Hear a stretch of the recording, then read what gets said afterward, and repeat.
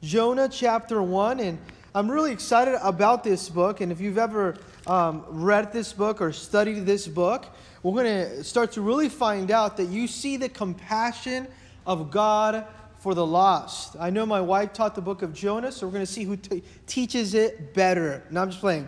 I'm just kidding. No, she probably will have taught it better. But we're at Jonah chapter 1, and compassion for, that the Lord has for the lost. Why is that so important? The compassion that the Lord has for the lost. Because here we see that Jonah, the minor prophet in God's word, does not have any compassion for the lost. And there he is, a prophet of God without compassion.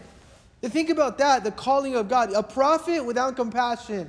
A church leader without compassion. A pastor without compassion. An usher. A children's ministry teacher. A greeter without compassion.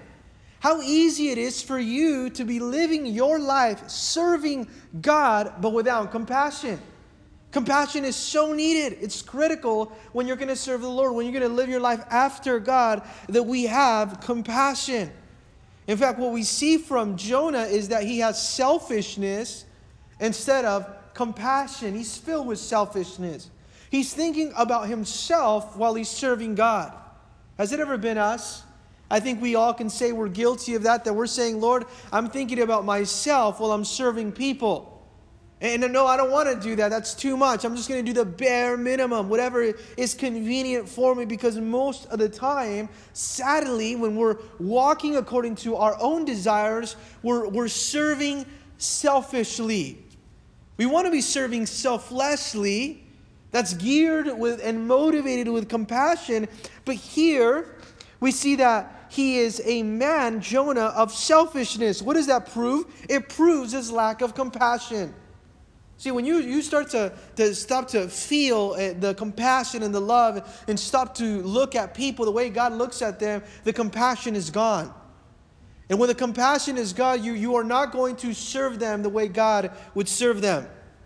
D.L. Moody said it best when he said, the life emptied of self is the only kind of life that can be filled with God. I'm going to say that again. The life emptied of self is the only kind of life that can be filled with God.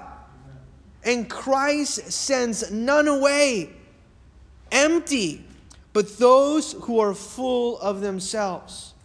God will not send you away empty today. If you're saying, Lord, empty me of self. Today we must come and say, Lord, I want to be overcome by the cross, not overcome by self. I don't want to be conquered by self. I want to be conquered by Christ. Are you conquered today by self, or are you conquered today by Christ? Because Jonah was conquered by self instead of being conquered by Christ. And therefore you see him walking opposite of where God has him walking. He's walking opposite of the will of God. Now we see four major things through the book of Jonah. In chapter 1, we see that his disobedience to the call of God. There's going to be a season in your life where you're going to refuse the call of God. And you're going to say, I do not want the call of God in my life. I am choosing to put the call of God aside. Chapter 1 of Jonah, disobedience to the call of God. Chapter 2 of Jonah, you see the declaration for the need of God now. He realizes very quickly after he's running away from God, his personal need for God. Declaration for the need of God. Chapter 2. Now, chapter 3 of Jonah, you see the destination of the will of God. Is that your destination today? Maybe today you came and you were driving in traffic and you were finding out what's the best way to get to church and skip traffic, and you plugged it in on your phone, and the destination was a live Christian fellowship. Well, every day when you open up your Bible, when you spend time in prayer, the destination on that spiritual GPS is the will of God, because that's where we want to be. Chapter 3 was the destination was the will of God. In chapter 4, you see the devotion to the mercy of God. So we have the disobedience to the call of God, the declaration for the need of God. We have the destination of the will of God, and then we have the devotion to the mercy of God. Now, Jonah chapter 1, verse 1. Let's read it together, and this is what it says. Now, the word of the Lord came to Jonah. Underline that, please, church. The son of Amittai, saying, Arise, go to Nineveh, that great city, cry out against it, for their wickedness has come up before me. But Jonah arose to flee to Tarshish from the presence of the Lord. Notice that, from the presence of the Lord. He went down to Joppa, and he found a ship together for Tarshish. So he paid the fare. Oh, this is incredible here. And he went down into it to go with them to Tarshish from the presence of the Lord. Here again, from the presence of the Lord. But the Lord sent out a great wind of the sea here, and there was a mighty tempest on the sea, so that the ship was about to be broken up. Then the mariners were afraid, and every man cried out to his God, and threw the cargo that was in the ship into the sea to lighten the load. But Jonah had gone down into the lowest parts of the ship, and had laid down and was fast asleep. Let's pray. Lord, we thank you, God, for your word. We pray, Lord, that you give us, Lord, not only a prophetic word, but the prophetic word through Jonah would be a heart of compassion. Lord, we want to have compassion for the lost, God. We don't want to be consumed with self that we forget about the lost, about the commission of compassion. And I pray, Lord, that you would lead us and guide us today in Jesus' name. Amen. You see, there's a commission here for Jonah, and it starts in chapter 1. It starts in verse 1 where God is speaking to Jonah, and he gives him a commission, and the commission is jam-packed with compassion. You see, when God tells you to do something, he wants you to do it with his heart, not with yours. That's amazing about the Lord. The Lord said, I want you to go serve with my heart. I want you to go with my heart, with my intention, with how I feel about these people. And you see that he disobeys God in chapter 1. Now the word of the Lord came to Jonah, the son of Amittai, saying. Why is this important? Verse 1. Because the word of the Lord came to Jonah, just like the word of God is coming to you. Do you remember back in the day before people were text messaging or maybe had different lines of phones, right? Or emails or whatever it is, the forms of communication. You would call someone and that you would get a busy signal. Well, some of us don't remember that, but some of us do. That busy signal. Oh, it's busy. I keep calling and it's busy. Well, how many times has God tried to call you and the signal is busy? The signal is busy because we're not there attentive to hear from God. It says here, now the word of the Lord came to Jonah. Now Jonah was in a position so that he can hear the word of God. But here he was dull of hearing. He could not hear. He didn't have good hearing to the voice of God. Why? Because maybe he heard, but was he really listening? Was he really listening, or was he irresponsive to the voice of God? The voice of God is speaking to you today. Are we responding to the voice of God? Especially when it comes here to evangelism. What is God speaking to Jonah about? Evangelism. Why is it that every time God wants to talk to the church about evangelism, the church decides to go the opposite way? Because this book is about compassion and this book is about evangelism, but sometimes the church is so consumed with self that when it comes to evangelism, we decide to be a little elusive when it comes to the voice of God, and we don't want to hear, we don't want to apply, we don't want to observe, we don't want to take in the commission of compassion for evangelism. So what does it tell us here? That the word of God came, but when it came to evangelism, now Jonah did not want to hear. Verse 2, arise, go. These are the same words that the Lord spoke to the church in Acts. Go out to the world. The Great Commission, go into the world and make disciples to all nations. Arise and go. The church's responsibility is not to sit in church every single week. It goes beyond that. It goes beyond just coming to church service. It starts with arising and going now to where? To Nineveh. Where is Nineveh? It's the surrounding community. It's your workplace. It's your neighbors. And he's saying, I'm sending you out. I'm commissioning you to this great city of Nineveh. Now in Mark chapter 16, verse 15, we see that Jesus told the disciples, and he said to them, go out into the world and preach the gospel to every creature. What do we see here in Jonah? Just like we see in the New Testament, there is a need for evangelism in the church.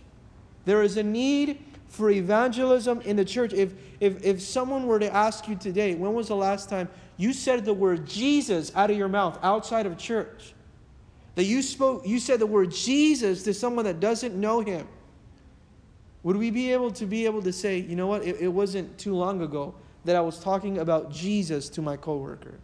It wasn't too long ago that I was talking to somebody that came into my work about Jesus.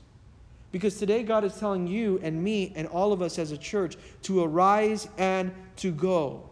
Not to be filled with programs and methods and ministries and try to build ourselves something that's really not biblical, because what's biblical is to arise and go to Nineveh, the great city, and cry out against it, to announce. What is it? The announcement, to cry out against it, for wickedness has come up before me. Their wickedness came up before the Lord. The Lord said, He's had enough of their wickedness. I want you to go and announce. I want you to go and tell them to repent now. He had enough of that great city that was filled. Nineveh historically was filled with pride. It was filled with brutality. It was filled with adultery. And he wanted the Lord to take and send Jonah out there to liberate them from sin and from captivity of that sin, from corruption. You know why God tells you to arise and go? Because He wants to give freedom from sin and from corruption to this world. And maybe He's telling you right now to go to a place where you don't want to go. Because the Lord usually does that. He usually sends you to a place where you don't want to go. That's not your preferred place or destination. This wasn't the best place that Jonah wanted to go. This wasn't on his top to-do list or a bucket list of evangelism. Have you ever noticed that every time the Lord puts it in your heart, go talk to that person about Jesus, and you say, Lord, why him? Why can't it be somebody like that person over there that I can go talk to about Jesus? And He always places it on your heart to talk to somebody about Jesus who you normally would not talk to them about Jesus, or normally wouldn't talk to them at all. And the Lord does that. He's doing that with Jonah the prophet here. And He's saying, I want you to go to Nineveh, a place where he had absolutely no heart for, but the Lord had a heart for that place.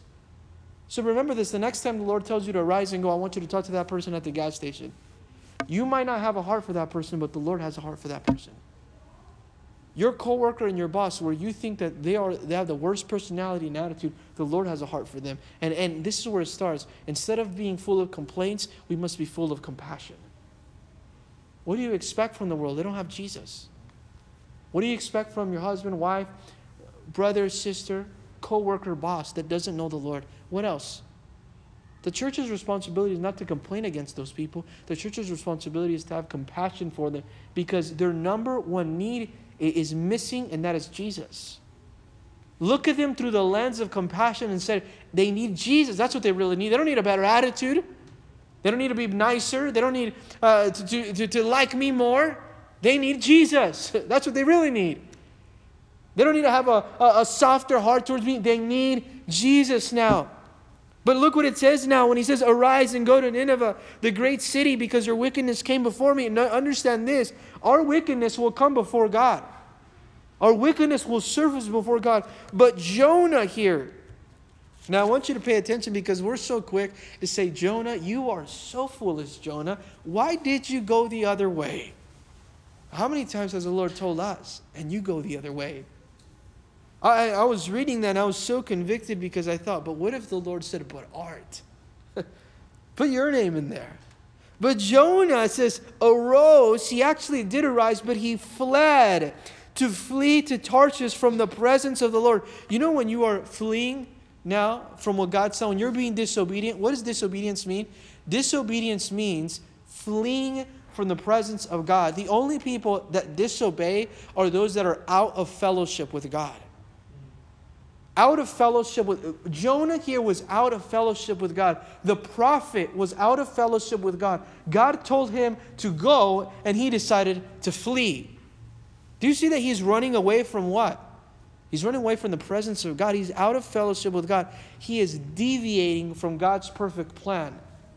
See, there's a difference between God's perfect will and God's permissible will. And we're going to learn that God will allow you to go and disobey Him, but guess what? That is not His perfect will for your life. And sometimes we choose second best because we want our will versus God's will. And it says here, He arose from the presence of the Lord and He went, here we go, down. That's usually the direction that you're going to go when you're fleeing from the presence of God. The direction that you're going to go when you're fleeing from the presence of God, it's down in life. Because he's deviating from God's perfect plan. He's overcome by self or the self-life. And it tells us this in that verse 3. And he found a ship going to Tarshish, so he paid the fare. Did you understand he's paying for disobedience? He's paying the fare for disobedience. Not only when you pay the fare for disobedience, it's going to be very costly. It's going to cost you so much to disobey God. Disobedience leads to disaster. Disobedience is so dangerous, we see here. And it says, and he went again down into it to go with them to Tarshish in the ship from the presence of the Lord. Notice here, the Holy Spirit was so deliberate as He was speaking here and writing these verses, that in the same very verse that we have, it says from the presence of the Lord 2 times in one verse. He is out of fellowship with God. He's running away from God. Are you running away from God today? Are you going the opposite direction from where God wants you to go? Because Tarshish was opposite from Nineveh. Are you going opposite from where God wants you to go? Opposite from the will of God? He's paying the fare for disobedience. You know what these are signs of? These are signs of carnality. These are signs of the flesh. These are signs of, I know God said to go there, but I'm choosing to go this way instead. These are signs of rebellion. And rebellion, what's at the core of rebellion is pride. What's at the core of rebellion is pride. And the New Living Translation says, but Jonah got up and went the opposite direction to get away from God. He went down to the port of Joppa where he found a ship leaving for Tarshish. And he bought a ticket and he went on board hoping to escape from the Lord by sailing to Tarshish. How many of us know that no matter what you do, you can pay the fare, you can go on a ship, you can go the opposite direction, but you can't run away from God. There is no way that you can run away from God. And you might obey later, but delayed obedience is just as bad as disobedience, or it's considered disobedience in God's eyes. You're delaying the obedience, right? From the perfect will of God, he's resisting God's will. Now, verse 4, it tells us this, but the Lord sent out a great wind and sea, and there was a mighty tempest of the sea, so the ship was about to be broken up. Isn't this what the Lord is doing behind the scenes? He sends out now a great storm. Have you ever found yourself in a storm? Some of the storms in our lives are to teach us, but some of the storms in our lives are to break us. Did you see how it is that he was about to be broken up? I love that. Because God takes us through some storms to test us. God takes us through some storms to teach us. And God takes us through some storms to break us.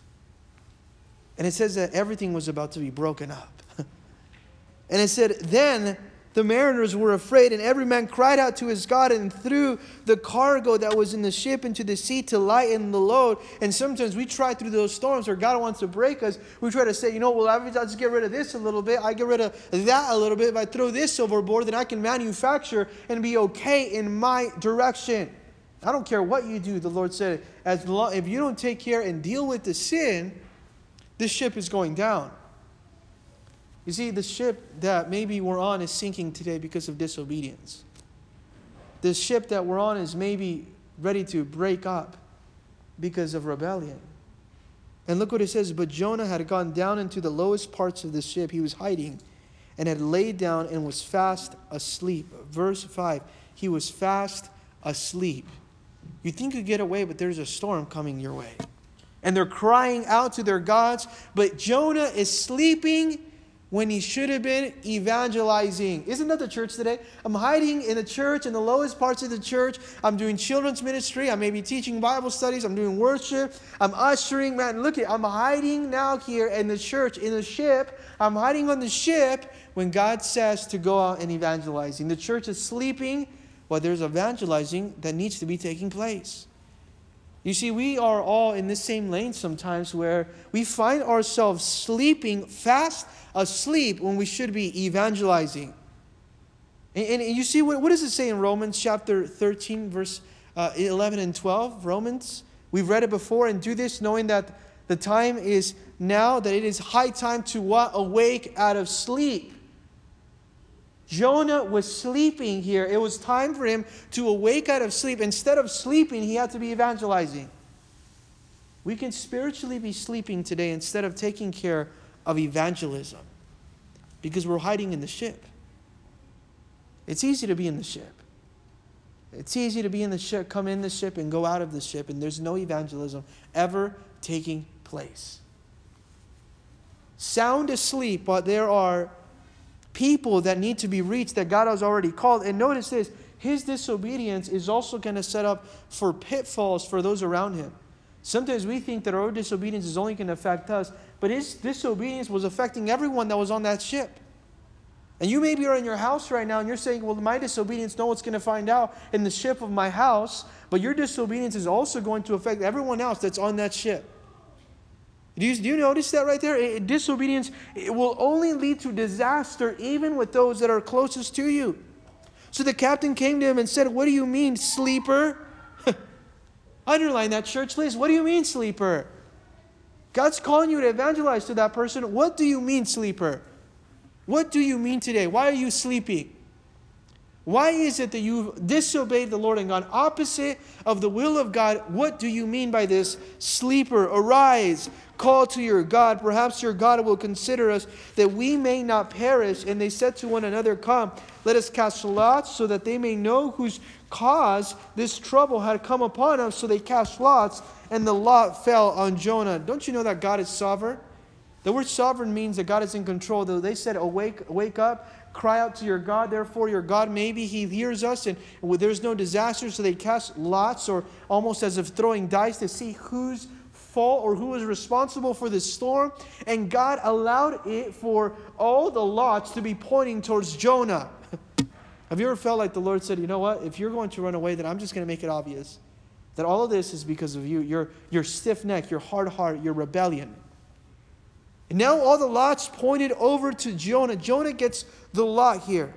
And in verse 8 it says, then they said to him, please tell us, for whose cause is this trouble upon us? What is your occupation? Where do you come from? Where is your country? And what people are you? See, they're asking him, all right, Jonah, the lots fell on you. What are you about, Jonah? Hey, come on, Jonah, spit it out. So he said to them, I'm a Hebrew, or I'm a Jew. I fear the Lord, the God of heaven, who made the sea and the dry land. Man, all of a sudden, Jonah is an expert in theology. This man that's running away from God says, I fear God, the God of heaven, the God of the creation, the God of, all creation, the sea and the dry land. He starts to exalt God. I mean, do you think about the hypocrisy? Yes, I'm a Christian. Absolutely, I'm a Christian. No evangelism taking place. Do you really say, can we really say we fear God when there's no evangelism taking place? Can you really say that that you fear God when you're living in disobedience when it comes to evangelism? He's saying, I fear God. I'm an expert in theology, the God of heaven, the creator of the sea and the dry land. However, there was disobedience happening in his life because he did not want to evangelize. Think about this hypocrisy. Some of the times the church is so consumed with wannabe theologians, when God said, I just want you to simply be evangelists. Theology is good, but without evangelism, how good is it? How good is it? How good is it? We want to brag about how much we know, but we're not willing to share. See, this is so important because now look what they tell him. Then the men were exceedingly afraid and said to him, why have you done this? For the men knew that he had fled from the presence of the Lord because he had told them. Notice that Jonah didn't pray. Notice that they told him to pray, but he decided not to pray. Why did Jonah not pray? Because he knew it was useless to pray when he was living in disobedience. You know what the Bible tells us very clearly, that if we are living in a lifestyle of disobedience, we're crying out to God for Him to deliver us before we repent, the Lord's not going to hear that prayer. In Psalms 66 verse 18 it says, if I regard iniquity in my heart, the psalmist said, the Lord will not hear. If I regard iniquity in my heart, if there is sin in my heart, the Lord will not hear. Just because you're praying doesn't mean He's listening. If I regard iniquity, Psalm 66 verse 18, the Lord will not hear. James 5:16, what does the Lord say about prayer there? When He's talking about Elijah, confess your trespasses to one another, confess and pray for one another that you may be healed. The effective, fervent prayer of what? Of a righteous man avails much, is effective. What does it say? The effective, fervent prayer of not the wicked man, not the lukewarm man, not the disobedient man, of the righteous man. God hears the righteous prayer. God doesn't hear the prayer that's full of with a lukewarm heart. He doesn't pray because he understands that God's not going to listen to a heart that doesn't come from righteousness. So it says, so the men were exceedingly afraid and told him what should they do, because they knew now that the hardships were because of the fact of rebellion. See, some of the hardships that we go through are due to rebellion. The hardships, they're unnecessary. Then they said to him, what shall we do that the sea may be calm for us, for the sea was growing more tempestuous. Do you see that the sea was growing, the storm was growing? And they want to know, what can we do? And he said, pick me up and throw me into the sea. That just has to sound like a funny line at that day. He told him, pick me up, draw me into the sea, and the sea will become calm. You want some calm in your storm? And look what Jonah says, get rid of me. I'm the issue. Throw me in the water. For I know this great tempest is because of me. Nevertheless, the men rowed hard to return to the land, but they could not, for the sea continued to grow more tempestuous against them. Do you see how they started to row hard? Have you ever been in a storm and where God says, I want you to get rid of that? Instead of you getting rid of it, you want to row harder because you want to go against the storm. I want to row hard. I'm going to make it to the land. I'm going to make it even through the storm. I'm going to make it against my will. There's sin on the ship, and I'm not going to get rid of the sin. Instead, I'm going to row harder, and it's only heavier. The storm gets heavier and stronger against your life. Why? Because you're trying to do it your way. And now it says in verse 14, therefore they cried out to the Lord and said, we pray, O Lord, please do not let us perish for this man's life, and do not charge us with innocent blood, for you, O Lord, have done it as it pleased you. So they said, O Lord, the God of Jonah, if it's really you, we really have to now throw this man overboard, then don't charge us and let us be innocent of the blood of this man. We do not want to be responsible. So they picked up Jonah and they threw him into the sea, and the sea ceased from its raging. We've read this story growing up at church. But they threw Jonah, and what happened? They took away and they threw the sin overboard. And what happened? There was an instant calm. Do you know that when you get rid of that thing or that person out of your life, and you throw that overboard from the ship and where God has you, there is an instant calm to the storm that you're going through? We have to pray, Lord, what do I need to get rid of, or who do I need to get rid of overboard? What needs to get overboard today in my life? What needs to go overboard? Instead of me rowing harder, why don't I just get rid of some stuff that's on the ship?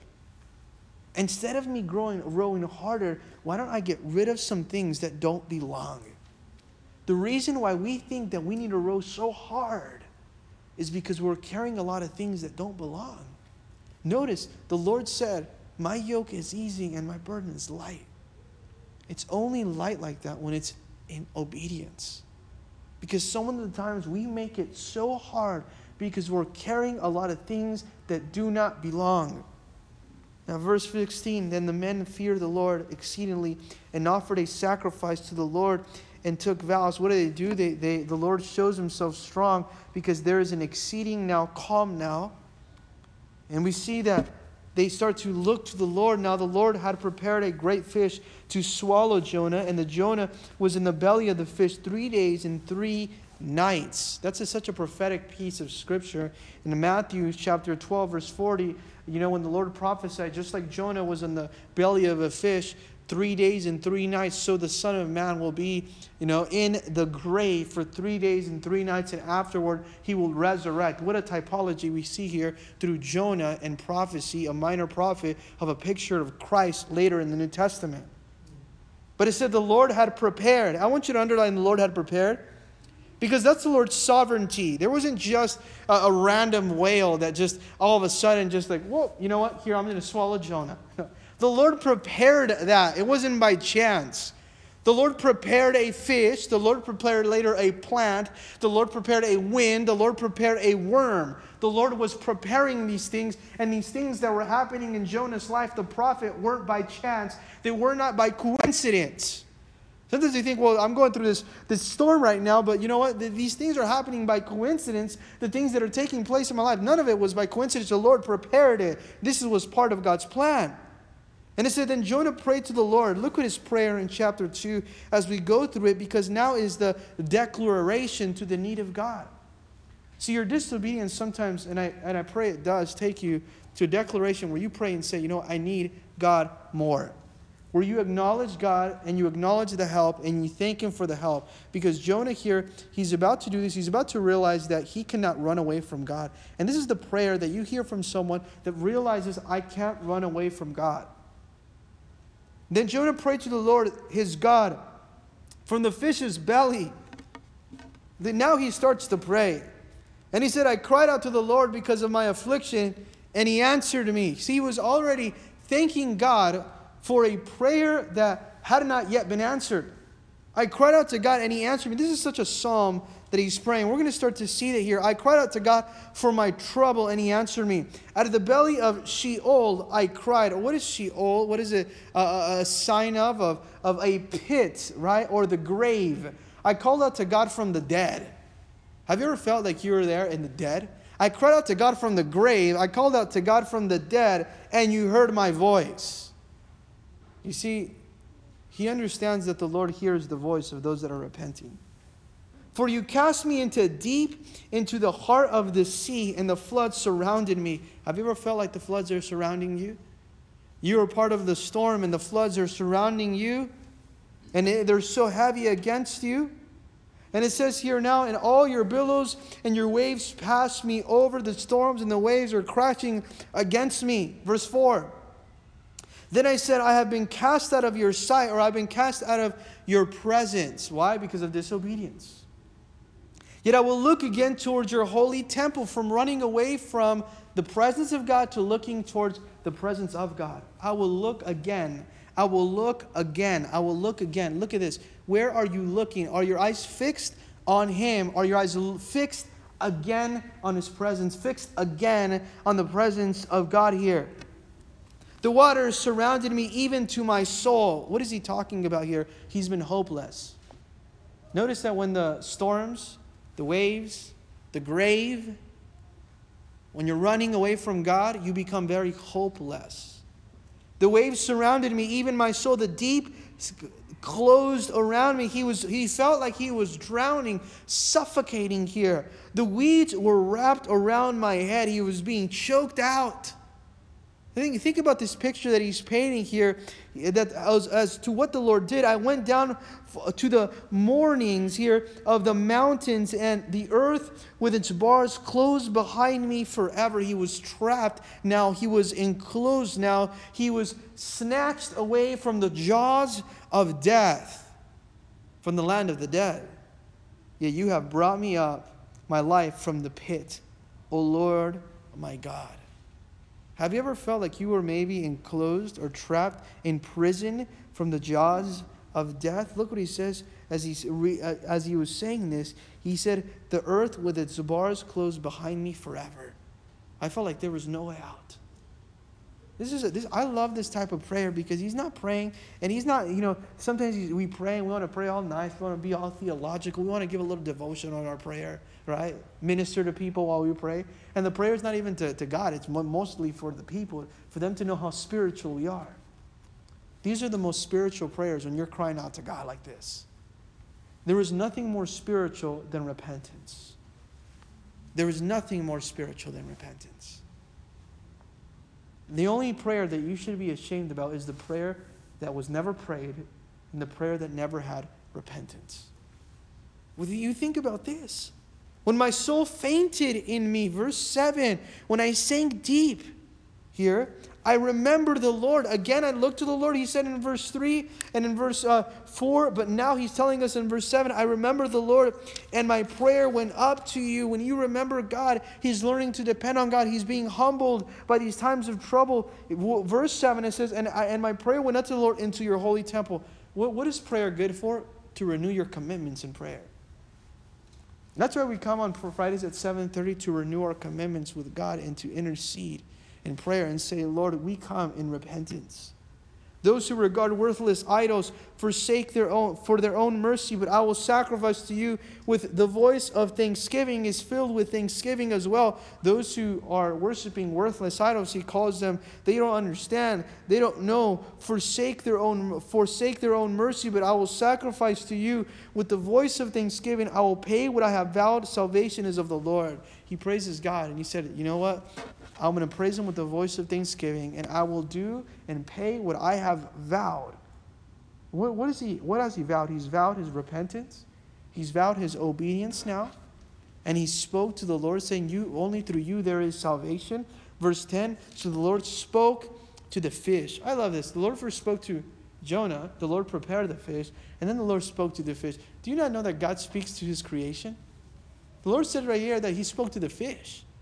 I always think it's so awesome when you go out and you start to hear all the beautiful animals and their sounds and the whales. And they're so awesome to be able to know that some of the sound waves of what the whales do, the human ear can't even hear it, but they're taking place. Did you know that?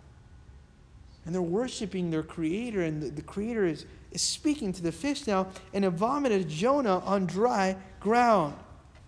But see, now in chapter 3, he goes now to the destination of the will of God. First, he went from the disobedience of the calling of God. Then he went to the declaration of the need of God. But chapter 3, in these 10 verses only, we're going to see that his destination now is the will of God. I pray that today you would change the destination on a few things. Because it said, now the word of the Lord came to Jonah the second time, saying, underline second time. Because God is the God of second chances. When you repent, he will start speaking again. The word of the Lord came the second time. I love this. Will you obey the second time? You didn't obey the first time. Will you obey the second time? God is so patient. He's so long-suffering. He's saying, okay, you didn't obey the first time. Will you obey the second time? Again, the same message. Sometimes people say, well, you teach the same thing. The Lord gives the same message until you get it.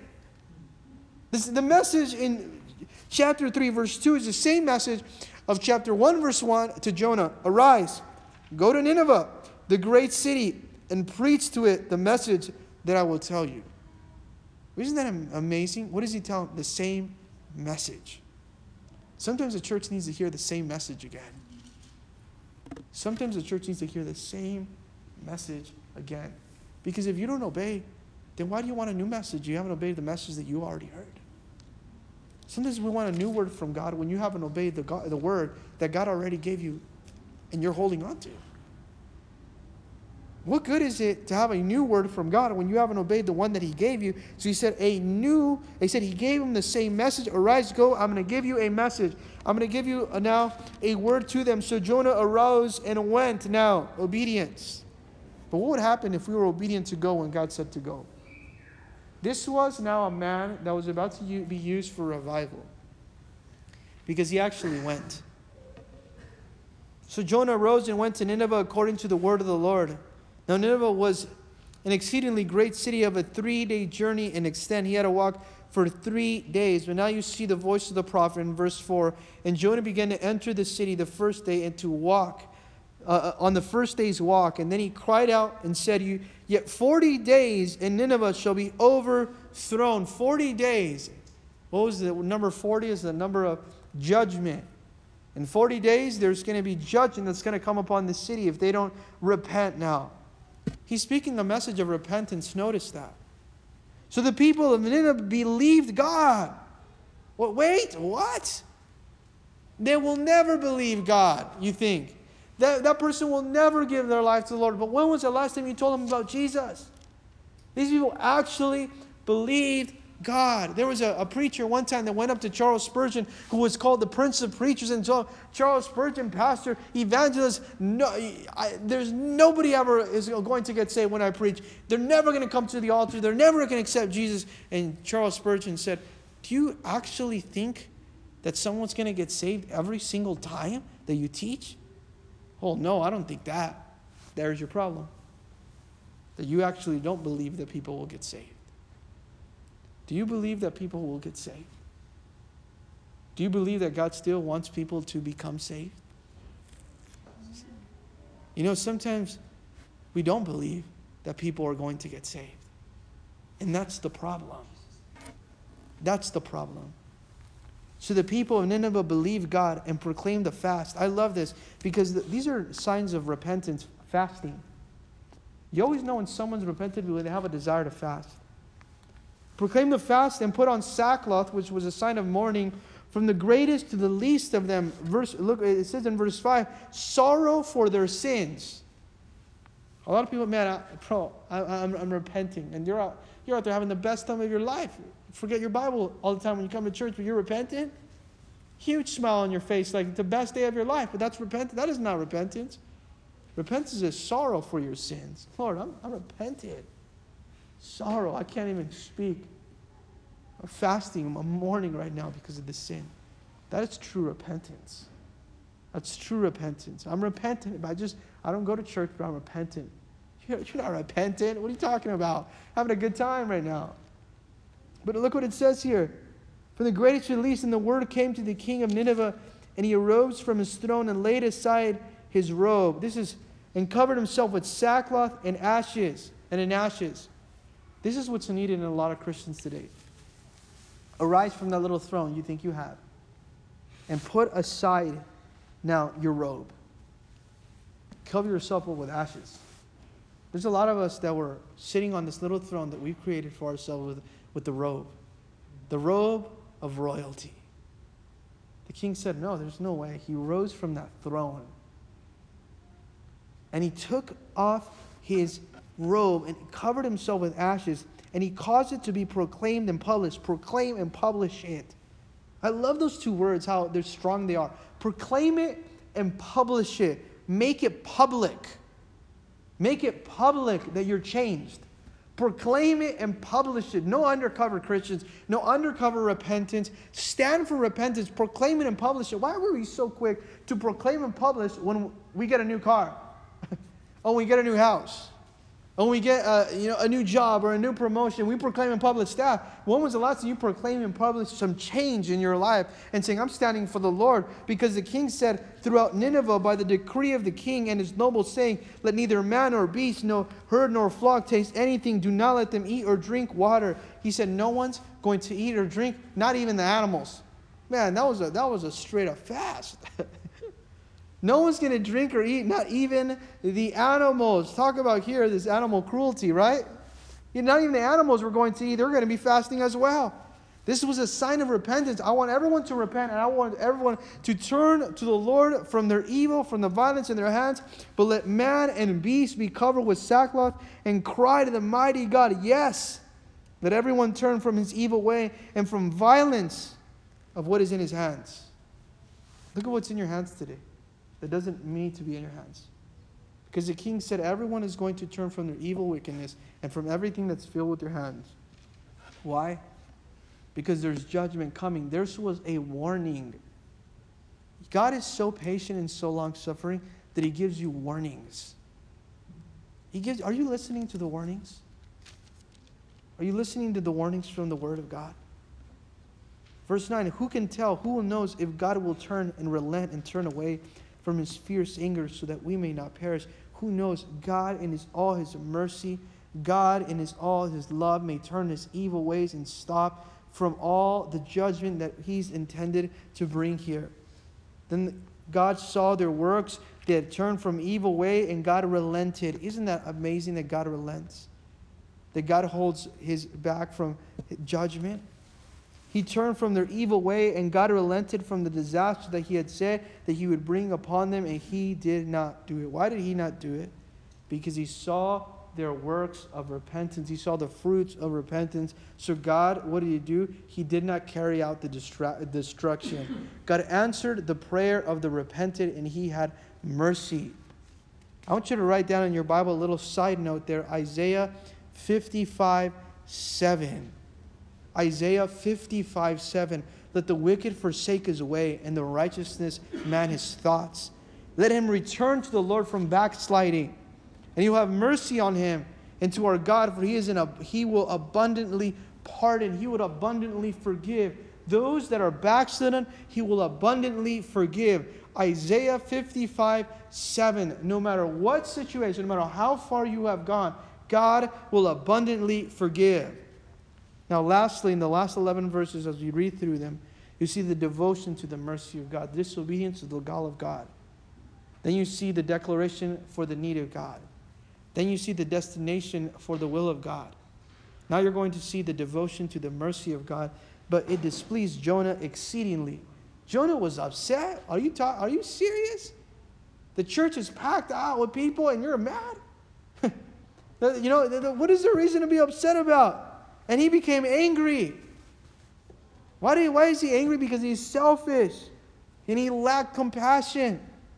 He knew, and look what it says. So he prayed to the Lord and said, Lord, was not this what I had said when I was still in my country? Therefore I fled previously to Tarshish, for I knew that you are a gracious and merciful God, slow to anger and abundant, loving kindness, and one who relents from doing harm.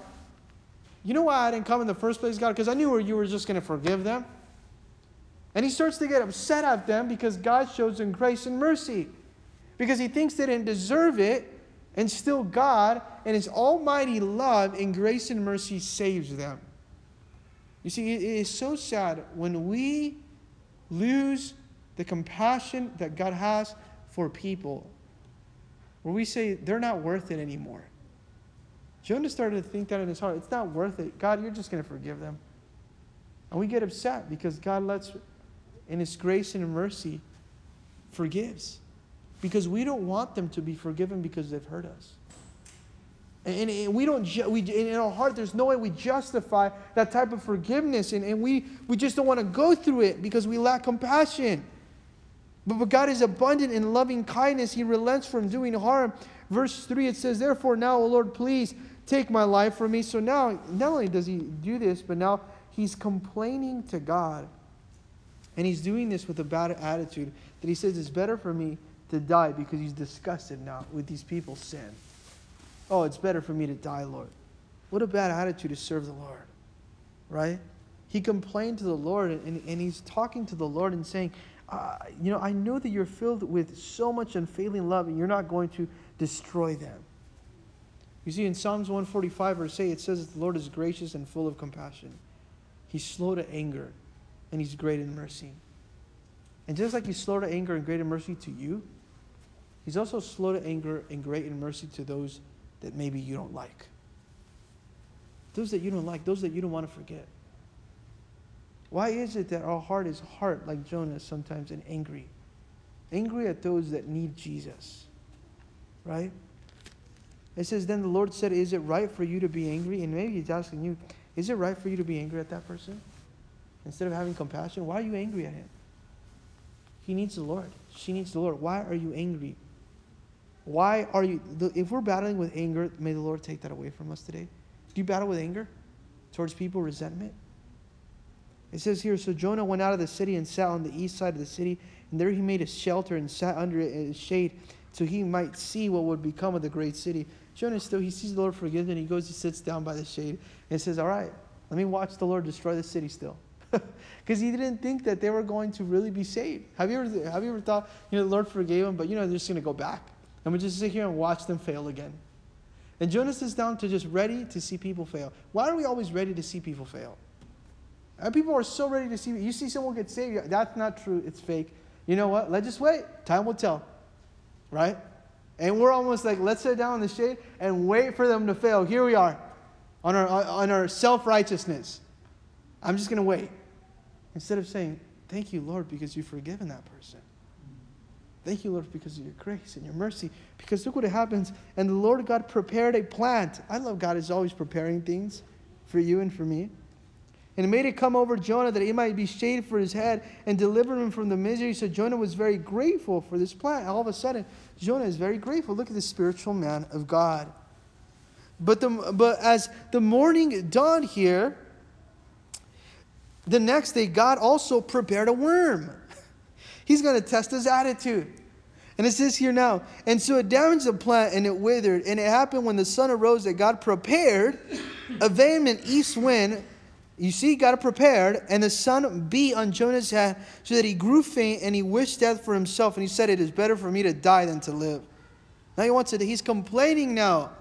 God is always preparing for every season and making the necessary preparations for our lives. But here he's complaining now. And he wants to die. Now God said to Jonah, is it right for you to be angry about the plant? And he said, is it right for me to be angry even to death? He told the Lord, yeah, it's right for me to be angry, even for me to die. He's talking back to God. The Lord said, is it right for you to be angry about this plant? And he said, yeah, it's so right for me to be angry, even to the point of death. Yes, I'm angry, God. I deserve to be angry. How many times have you stood before the Lord and said, I deserve to be angry?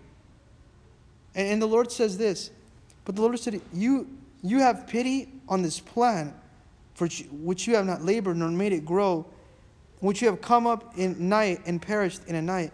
You had more compassion on this little plant that you did nothing for, that in one day it grew and in one day it perished. It had absolutely no significant value whatsoever, that its life was so small, it was so temporary, so quick. You did nothing for it. You had more compassion for that. And should I not pity Nineveh? Should I not have compassion over Nineveh, the great city in which more than 122,000 persons who could not discern between the right and wrong in their left and much livestock? Should I not have compassion for 122,000 that have no discernment between right and wrong? Why is it that we don't have compassion for those people that do not have discernment, that are living in spiritual darkness? They cannot tell now right from wrong. And guess what? The way we look at them like they're wicked people. Their sin is wickedness. But God loves them and He wants to what? Show grace, compassion. He wants to see them repent so that they can get saved. And the reason why we cannot see salvation happen is because sometimes we care more about material things than we care about salvation. What do you care more about? Do you care about material things or do you care about spiritual things? Because here, God tested Jonah and He found out quickly that Jonah was more concerned about his commodity than he was about his compassion. He was more concerned about his comfort than he was about compassion. Now, what are you concerned more about? Are you more concerned about your comfort or are you more concerned about compassion?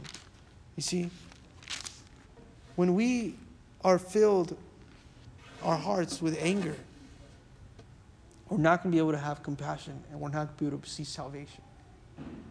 Let us not be filled with complaints or even these great theology principles, but let's be filled with a heart that's saying, I don't want to delay my obedience. I want my destination to be the will of God. Let's pray. Lord Heavenly Father, we thank you, Lord, for your word, God. And we pray, Lord, right now, God, that you would continue to demonstrate, Lord, your will for our lives, God. And maybe right now we're running away from you, God, and we're not hearing your voice, God. We want to hear your voice. We want to be here, Lord, and cry out to you, God. I ask, God, that you would speak to your church. You would show us that, Lord, how much we need you, Lord. And that we would have a heart for evangelism. That we would have a heart to see people get saved. Not a heart to see them fail, but a heart to see them come to you. We pray for our family members that don't know you. That you would, Lord, reach them and touch them, God. In Jesus' name, together we said,